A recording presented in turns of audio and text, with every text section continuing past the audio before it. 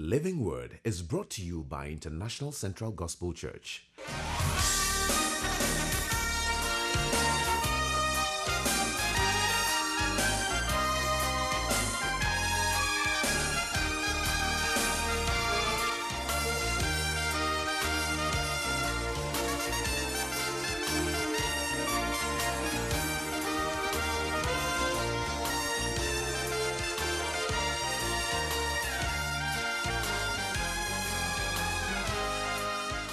Hello, I'm Pastor Mesa Otabil.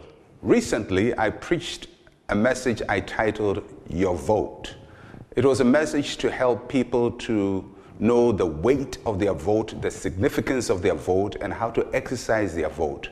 So I decided to share this message with you as part of a civic responsibility to help people all over this country to value the importance of the vote that they would be exercising on the 7th of December during our election. I want you to take time to listen to this message, and I want you to listen to it as a citizen of this country and just consider how valuable and how important this occasion on the 7th of December is going to be for you. And now, today's message. Your vote.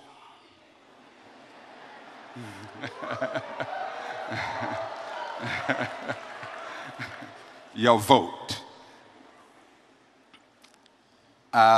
In just a little over 3 weeks, we will be voting, and I just felt that I should help and bring a scriptural perspective on that process that we all call election, and what a Christian should be doing, and what each one of us, what the responsibility placed on each one of us. So I'm going to start with two scripture readings.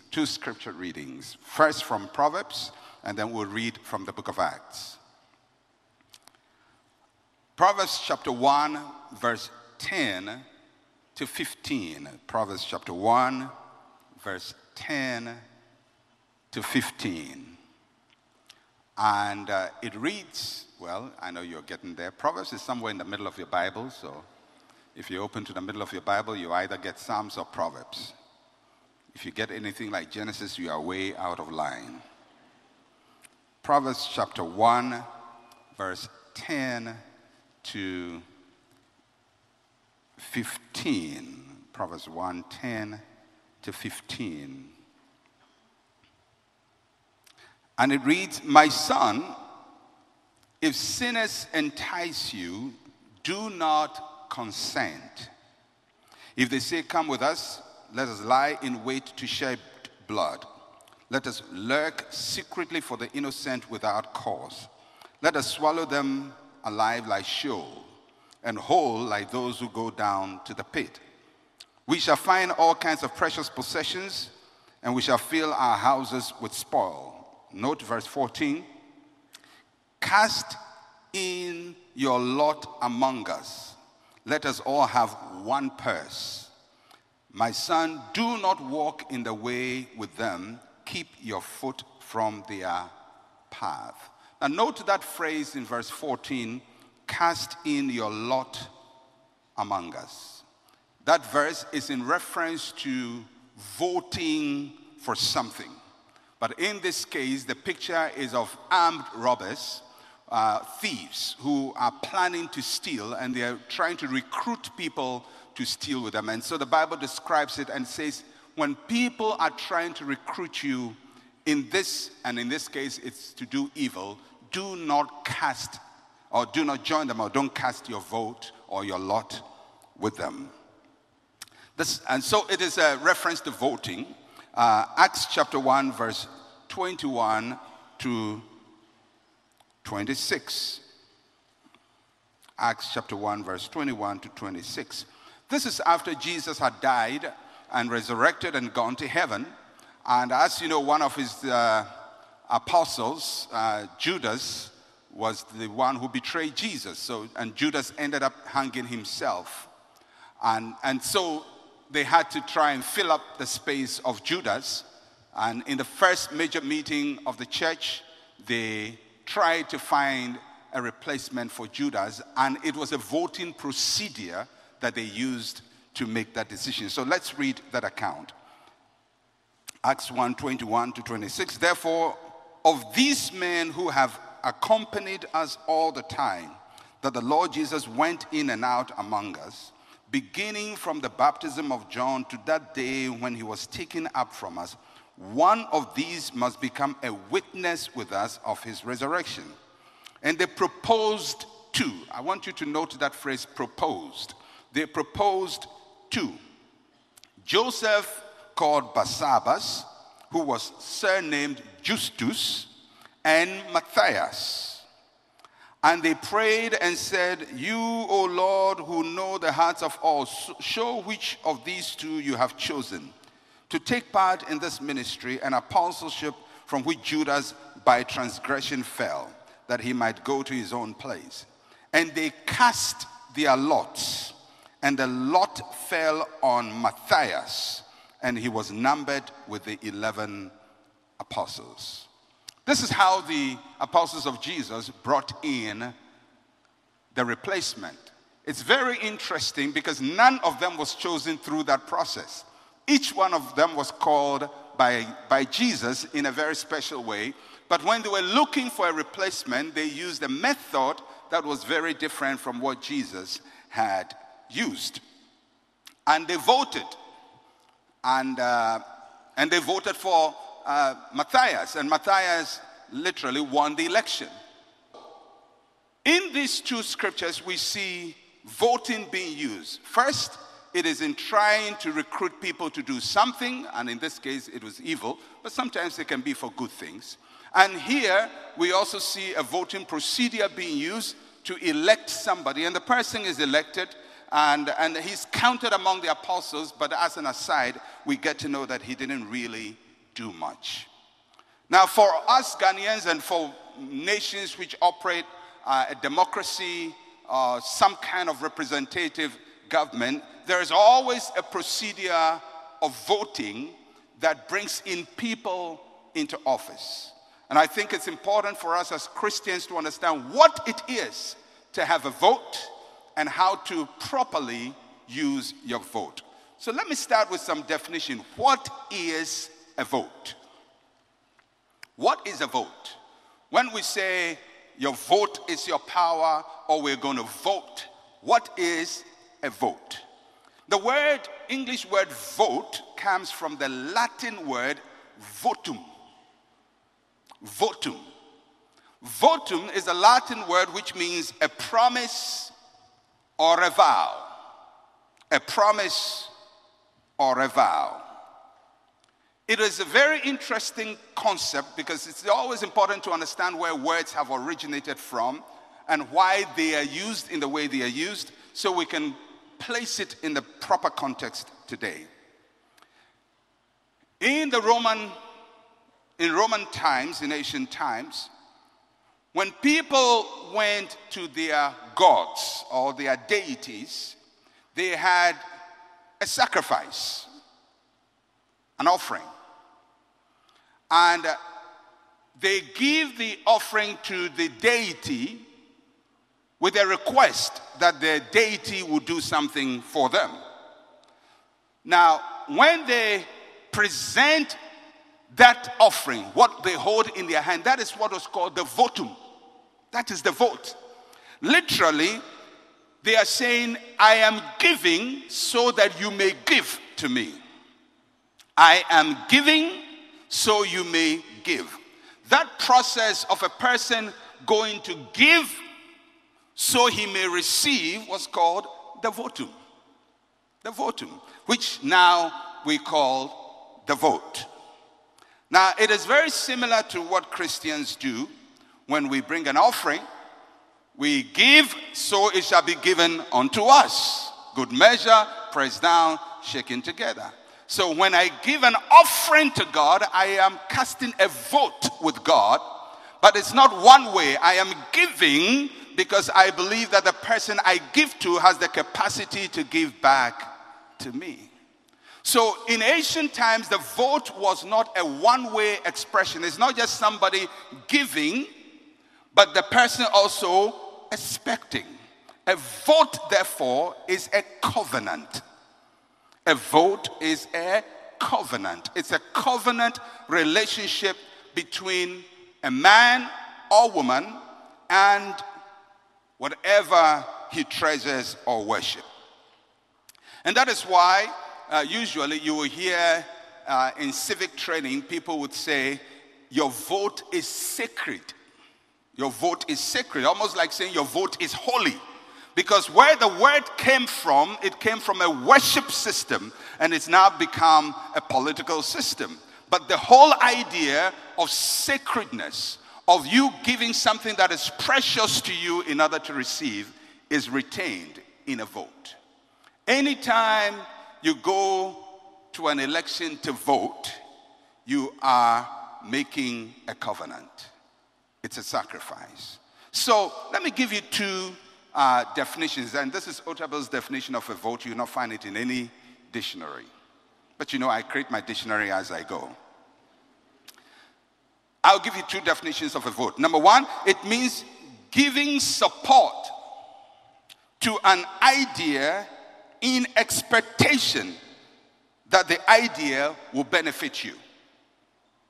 Giving support to an idea in expectation that the idea will benefit you. So the person who goes with the votum and gives, he's expecting that something beneficial will come to them.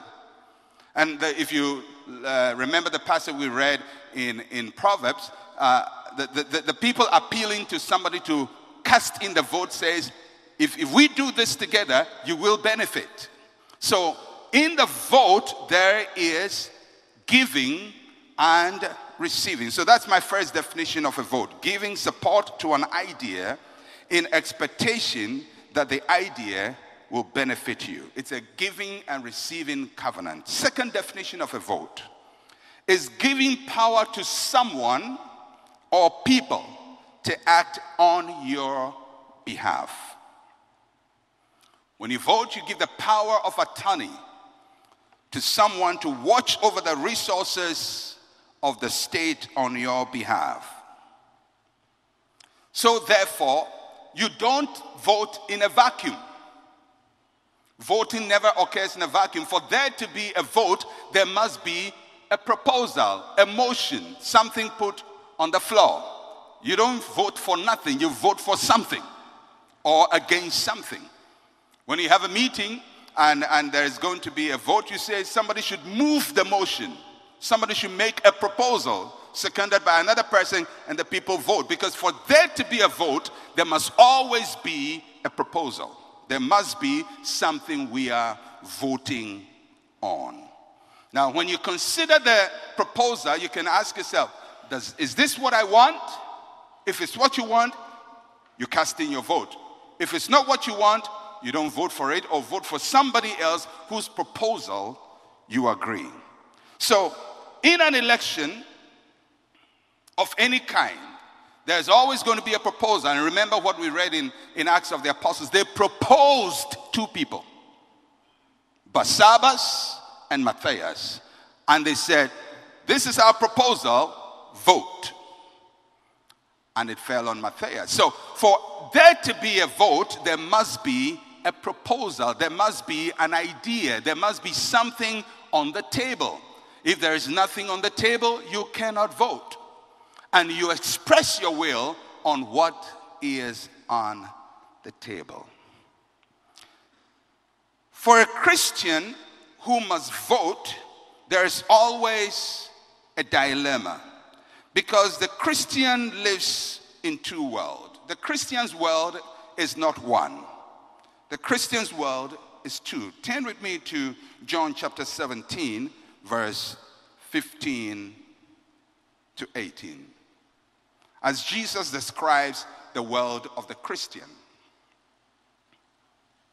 Jesus prays and says, I do not pray that you should take them out of the world, but that you should keep them from the evil one. They are not of the world, just as I am not of the world. Sanctify them by your truth. Your word is truth.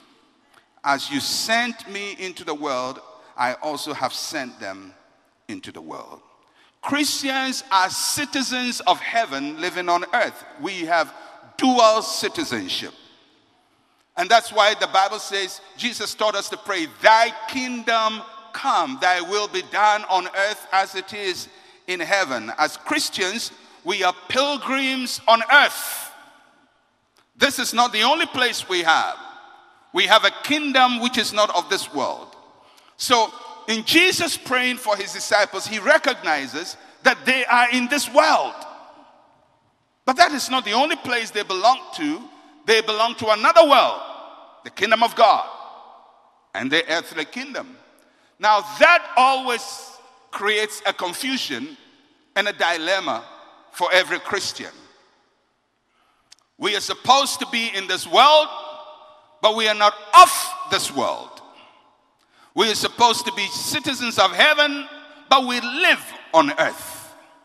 And the conflict is, how do we make heaven work on earth? And how do we make sure that earth looks like heaven? That is the challenge of the Christian. Now, because the Christian lives in two worlds, when it comes to political issues, sometimes we are really lost as to what is the will of God? What is the way to go? What does God want me to do? Now, in God's world, the Christian lives under a government that is called a theocracy. In the kingdom of God, we live in a theocracy. Everybody say theocracy. In a theocracy, God's will rules. In a theocracy, the will of God is what rules. And normally, in a practical sense, in a theocracy, the will rules through priests. Like when you read the story of Israel, you find that Moses was the leader, but it was a theocratic system because Moses received instruction from God and said, "Thus says the Lord," and the people obey. Samuel operated a theocracy, but later on Israel moved into a monarchy. But a theocracy is when the will of God rules. Now, as Christians, in our relationship with God, we live under a theocracy because we are seeking to do the will of God. The will of God is what rules for the Christian. But at the same time, in our world, we live in a democracy. We live in a democracy. And in a democracy, the will of the people rules. And in a democracy, all eligible citizens have equal say in how their nation is governed. This always creates a conflict for the Christian. How do we do the will of God and the will of the people at the same time? Because the will of God and the will of the people are not always one and the same. And you read more and more in the Old Testament, you find that more and more the will of the people is always in conflict with the will of God. We have a saying that the voice of the people is the voice of God. That's not true. The Bible, if you read the Bible, you find the voice of the people is not the voice of God. That is why God will raise one man, Isaiah, and say, "Go and prophesy to the whole house of Israel," the voice of the people. Only one man, but his voice is the right voice, and the people are wrong. Majority is not always right. Majority can be wrong. So, for Christians, for democracy, it's a majority rule. For theocracy, it is God's rule. So how does a Christian function in a theocracy and a democracy at the same time? Where he wants to do the will of God, but he's subject to the rule of the people. That is going to be the conflict of every Christian, and we have to constantly pray and seek the will of God in this matter.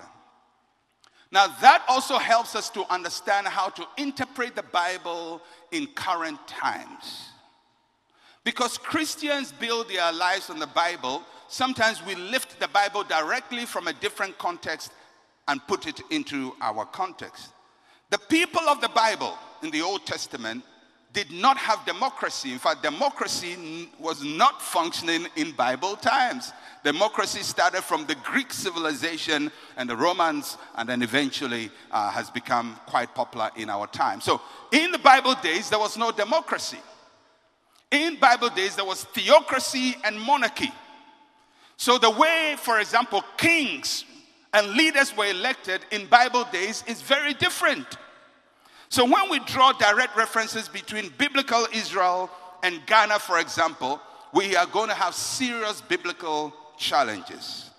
Because Israel was a covenanted nation. Israel did not elect kings. The kings were ordained by God. The kings were called by God. The kings were released by God. In Ghana, political leaders are not ordained by God. Political leaders are elected. So a Ghanaian elected president or American elected president or British elected prime minister is not equal to a person ordained by God. Because they have come into office in two different ways. One, by the declaration of God. When Samuel goes to anoint somebody, David, he doesn't need a vote. Samuel goes and says, God says, amongst your sons, Jesse, there is a boy here, and he anoints him, and he says, that's the king. Who voted for him? Only Jesse, only Samuel. As a matter of fact, if David stood for election in his own house, he would have lost. His brothers will vote against him, his father will vote against him, the whole tribe will vote against him, but God chose him. That is a theocracy. Samuel is a priest. He determines who is president. But that's not how democracy works. So when you confer the same authority of a God-elected king to a people-elected king, they are two different things. Totally different. And their source of power is very different. I hope you're following what I'm teaching. Okay, so for a Christian to say, for example, God says, touch not my anointed because somebody is president. He's not the anointed. A president is not the anointed of the Lord. The anointed of the Lord is a person that God chooses. The president is the elected of the people, not the anointed of the Lord. He's subject to the people, and he's not in office because God has called him. And that's very important, because in a democracy, God does not elect leaders. The people do. In a democracy, God does not elect leaders. I hope you get this right, because this is so important for us as Christians. Does it mean God recognizes the leader? Yes, but he doesn't elect the person. The people elect, and God recognizes, because God has instituted human authority. For example, God did not bring my wife to me. The only person that God directly brought his wife to him was Adam, and there was only one choice. He really had no choice. There's only one woman. If you don't like it, go and find something else. So he said, well, I got to take it. But God did not tell me, Mesa Otabil, Joy is your wife. No. I saw her, I liked her, I loved her, I moved with her, I proposed to her, she said yes, and I said, God, this is what I found. Now, when we bring that before God, he recognizes it. Are you following me? Although he didn't choose it, but he recognizes it. He may not even approve of it, but he will recognize it.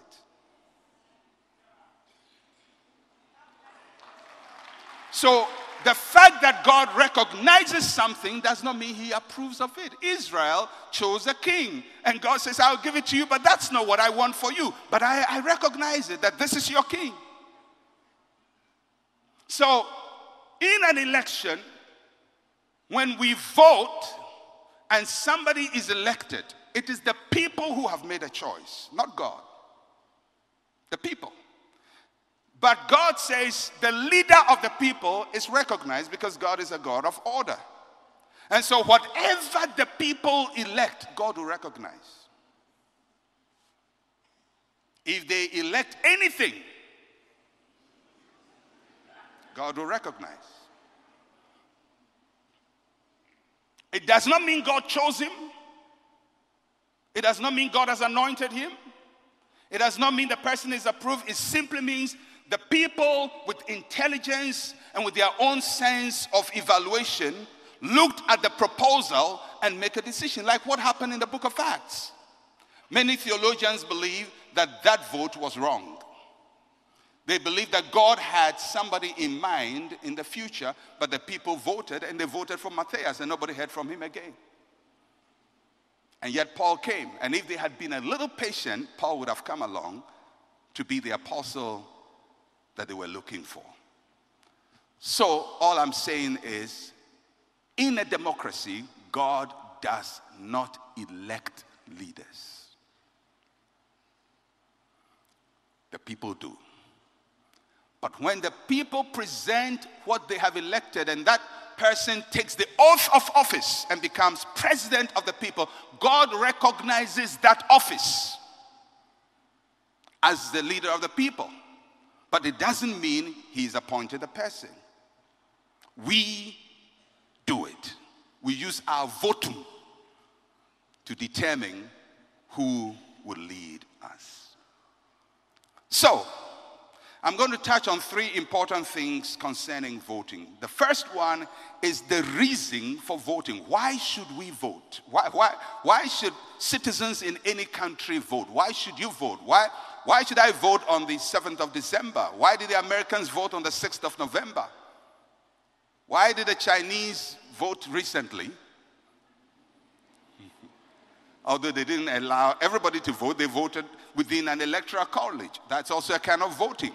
Why did they vote for a new leader? Why do people vote? What's the reason?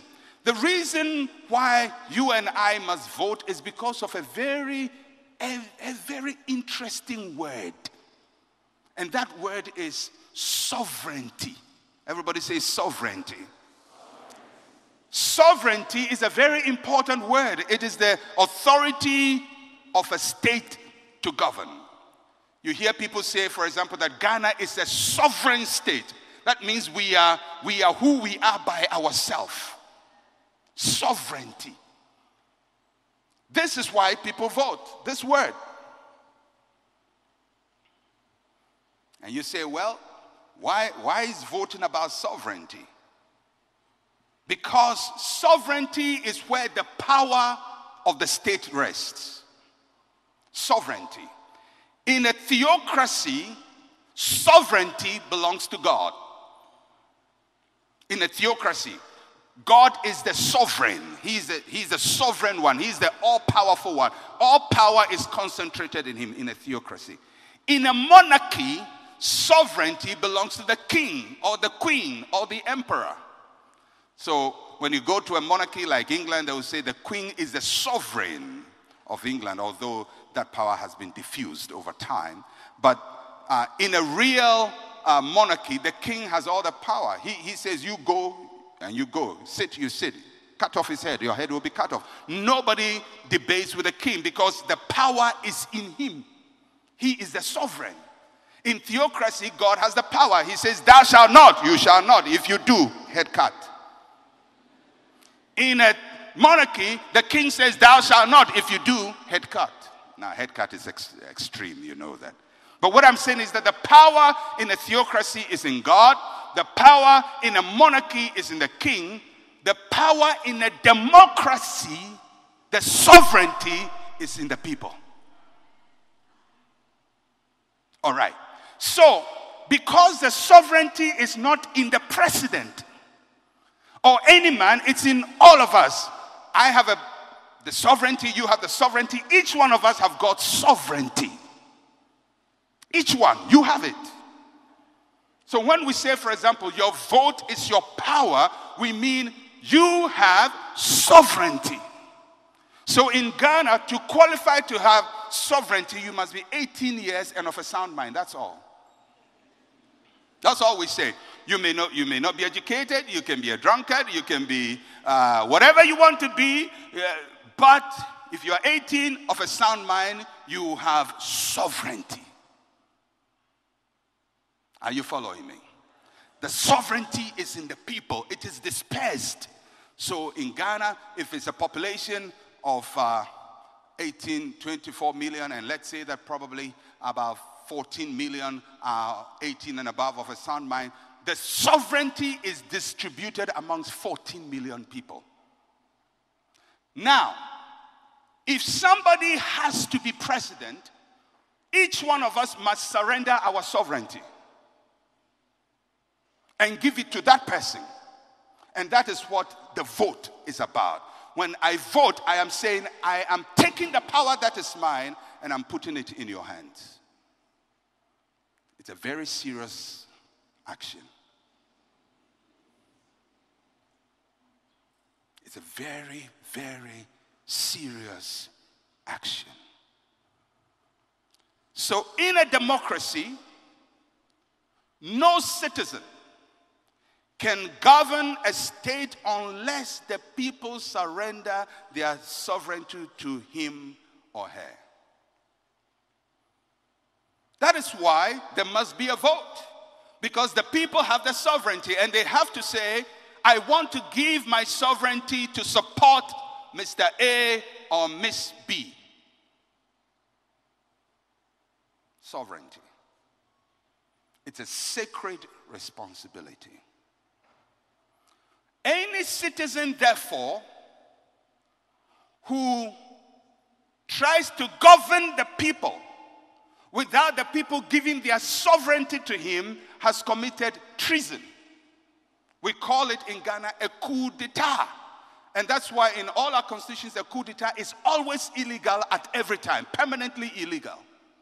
Because when you do that, you have bypassed the people and you have taken power upon yourself that doesn't belong to you. Because sovereignty is not in your hands. Sovereignty is in the hands of the people. Until the people gave it to you, if you have it, it's illegal. So, on the 7th of December, all of us here are going to surrender our sovereignty. You will, I will. Just by your thumb on a face. That's it. You may say, well, it doesn't matter, I just go to vote. But you surrendered sovereignty. You are now telling somebody, this is my votum. I give it to you in expectation that you do this for me. I have given my will, my power, my authority, my sovereignty to you. So the question you ask yourself is, does this person deserve my sovereignty?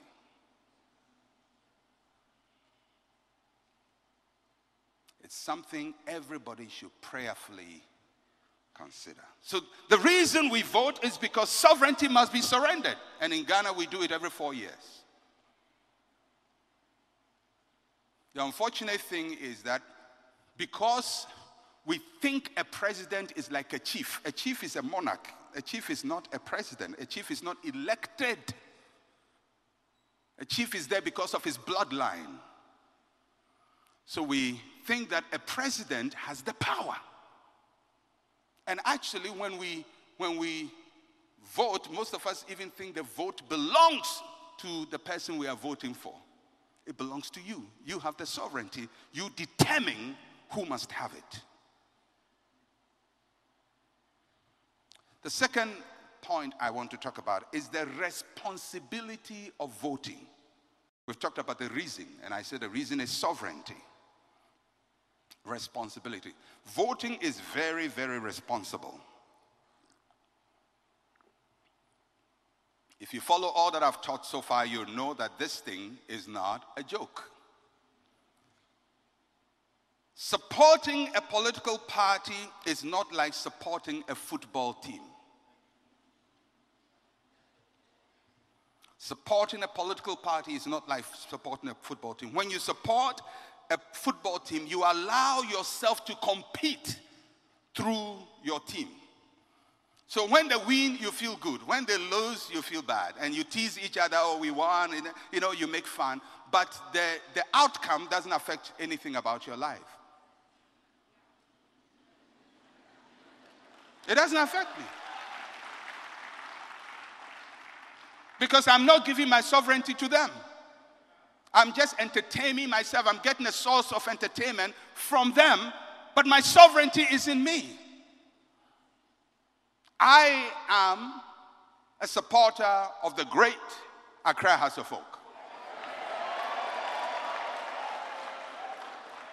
Until the bones are rotting.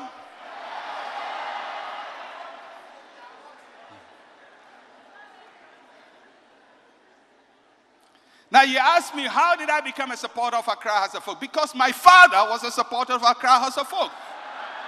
So I didn't make a choice. Because it is entertainment. It's not my destiny. It's not my life. When Accra House of Folk loses, as they've been doing of late, you feel like slapping the players. But, what do? You just... How can you put us where you've put us? But, that's it. I'll still eat my food. My money will still be the same. I don't want to use that example. But my life doesn't change because their fortune doesn't affect the quality of my life. However, when it comes to politics, it's not entertainment. Because it is my votum to somebody, and that person can mess up my life. It's possible to vote for somebody who will destroy your life. So when we're going to vote, it's not about entertainment. It's not about teasing people. Oh, you won. I didn't win. Hey, we've won. Oh, yeah, we've won. No. It's vote to me sacred. It's not a joke. It's not making fun. It's not winning a game and then just saying phobia. No. It's not about wearing jerseys. It's not about symbols.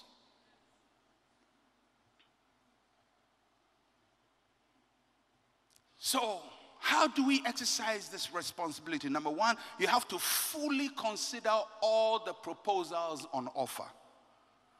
Go beyond party names. Go beyond party adverts. Go beyond party slogans.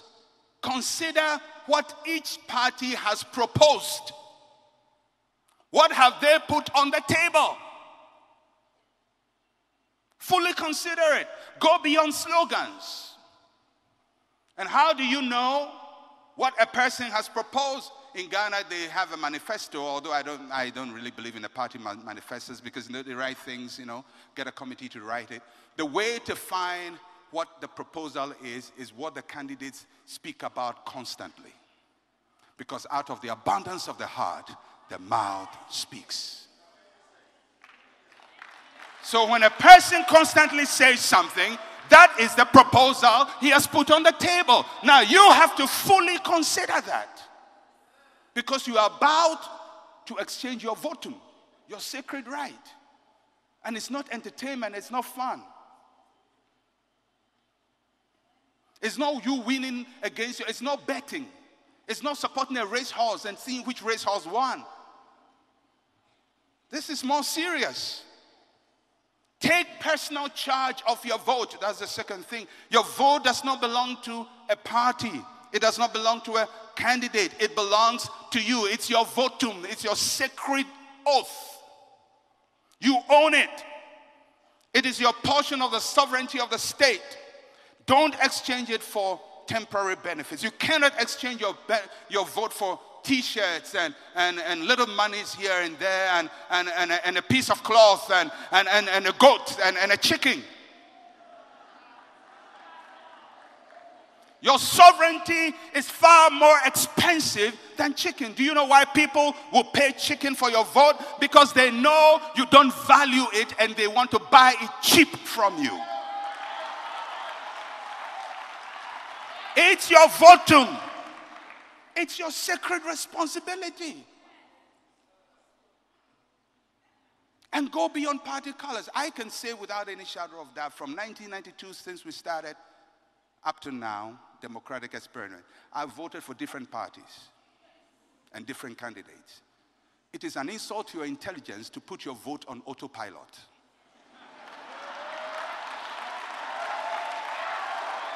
It is an insult to your intelligence to say, as for me, I will always vote this. What is the proposal on the table? That's what you consider, because it is your sacred trust. I have voted for different candidates and parties because I value my vote. My wife will tell you many times when we're going to vote, he says, so whom are we voting for? I say, I don't know. You make your decision. I make my decision. It's my right. You vote yours. I vote mine. I don't know whether we vote the same because it's her sovereignty. It's my sovereignty. It's your sovereignty. And I have to own it. Are you following what I'm saying? You have to own it. You have to take charge of it. And you use your vote to express your will. When you vote, you are making a declaration. You are saying to God and to your state, this is what I want in my life. This is what I want. It's not what my father wants. It's not what my tribe wants. It's what I want.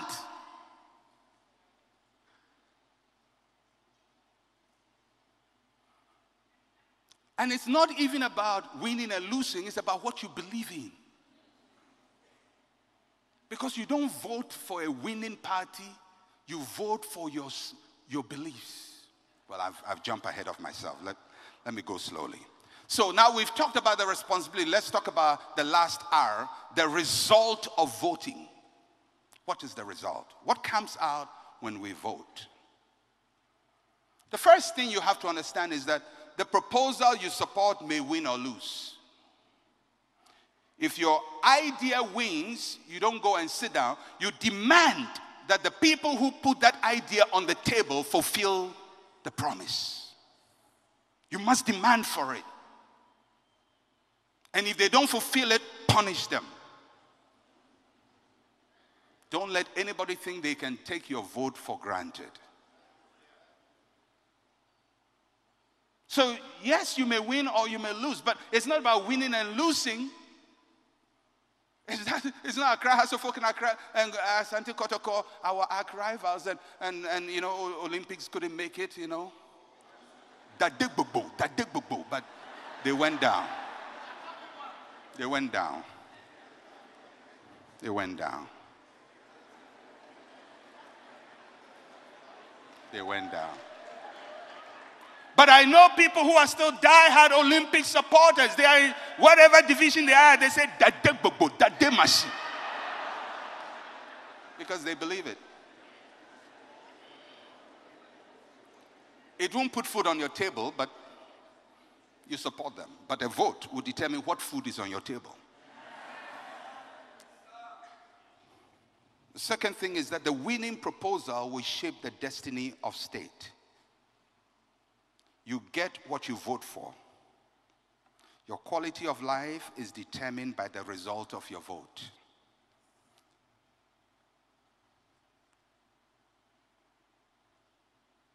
Your quality of life is determined by the result of the vote. So you can actually vote for a party which can punish you.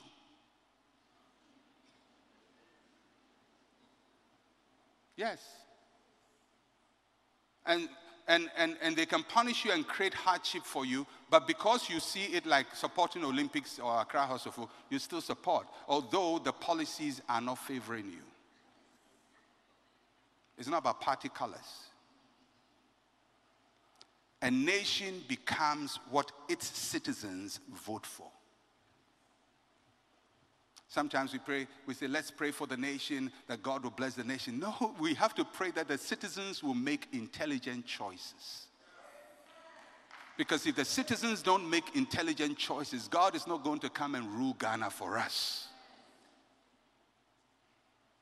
When you vote, you have surrendered your sovereignty. for somebody by power of attorney to act on your behalf. So, let me conclude. My time is going. Now I'm going to tell you the big one. What to vote for.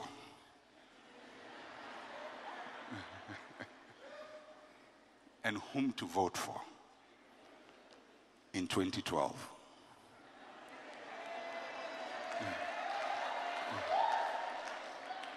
What should you vote for and whom should you vote for? Number one, vote for your dreams and aspirations. Look at your future projections, where you are going, and see the proposal that best suits where you are going in life. What kind of future do you want? What kind of vision do you have for your life? Think about your life. Consider the proposals and ask yourself, which of these ones will help me become the person I want to be? Or my children or my grandchildren become what I want them to be? Which idea best fits my dreams and aspiration? Not which color I support or which slogan sounds nice. But which idea best helps me become whom I want to be? So vote for your dreams and aspirations. And never allow any politician to take you for granted. Don't let anybody abuse your intelligence and think that they can sing you into a vote or dance you into a vote or t-shirt you into a vote. It's your dream. It's your aspiration. Secondly, vote for your beliefs and your values. What do you value? What is important to you? What do you believe? What are things that you wouldn't compromise in life? Look at all of that. Do you value honesty? Do you value truth? Do you value integrity? Do you think purity is important? Who and what ideas represent your values? And number three, vote for the best interest of your nation.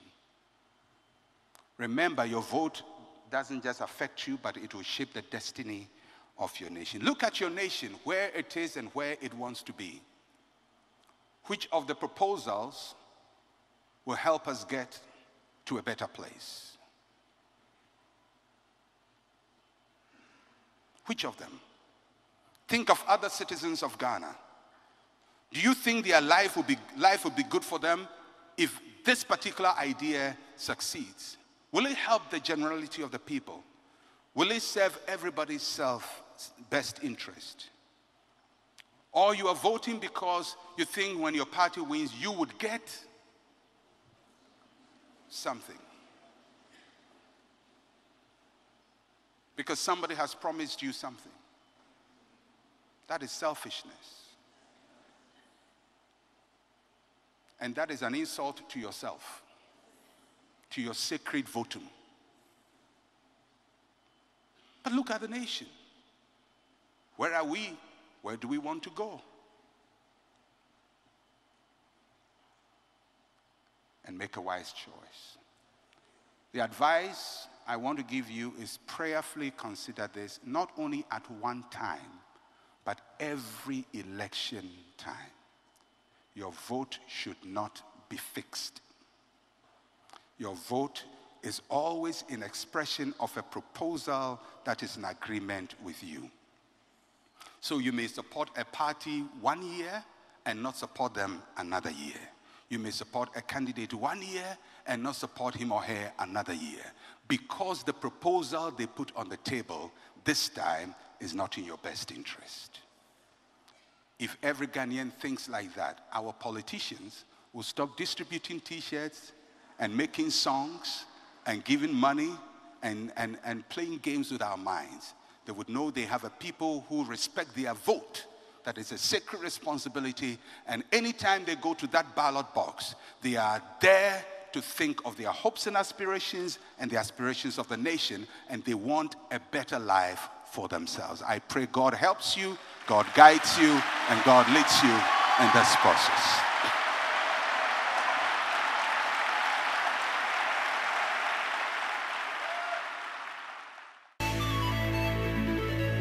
So my friends, I've shared it with you. You and I are major stakeholders in the destiny and the future of our country. As responsible citizens, we have to exercise our vote, the sovereignty we have as a people, with great care and circumspection. And I trust that God will guide you and guide all of us as we make this important choice for our future as a nation. Thank you for listening to me. I am Pastor Mensa Otabil. Shalom, peace, and life to you. Thank you for making time to watch Living Word.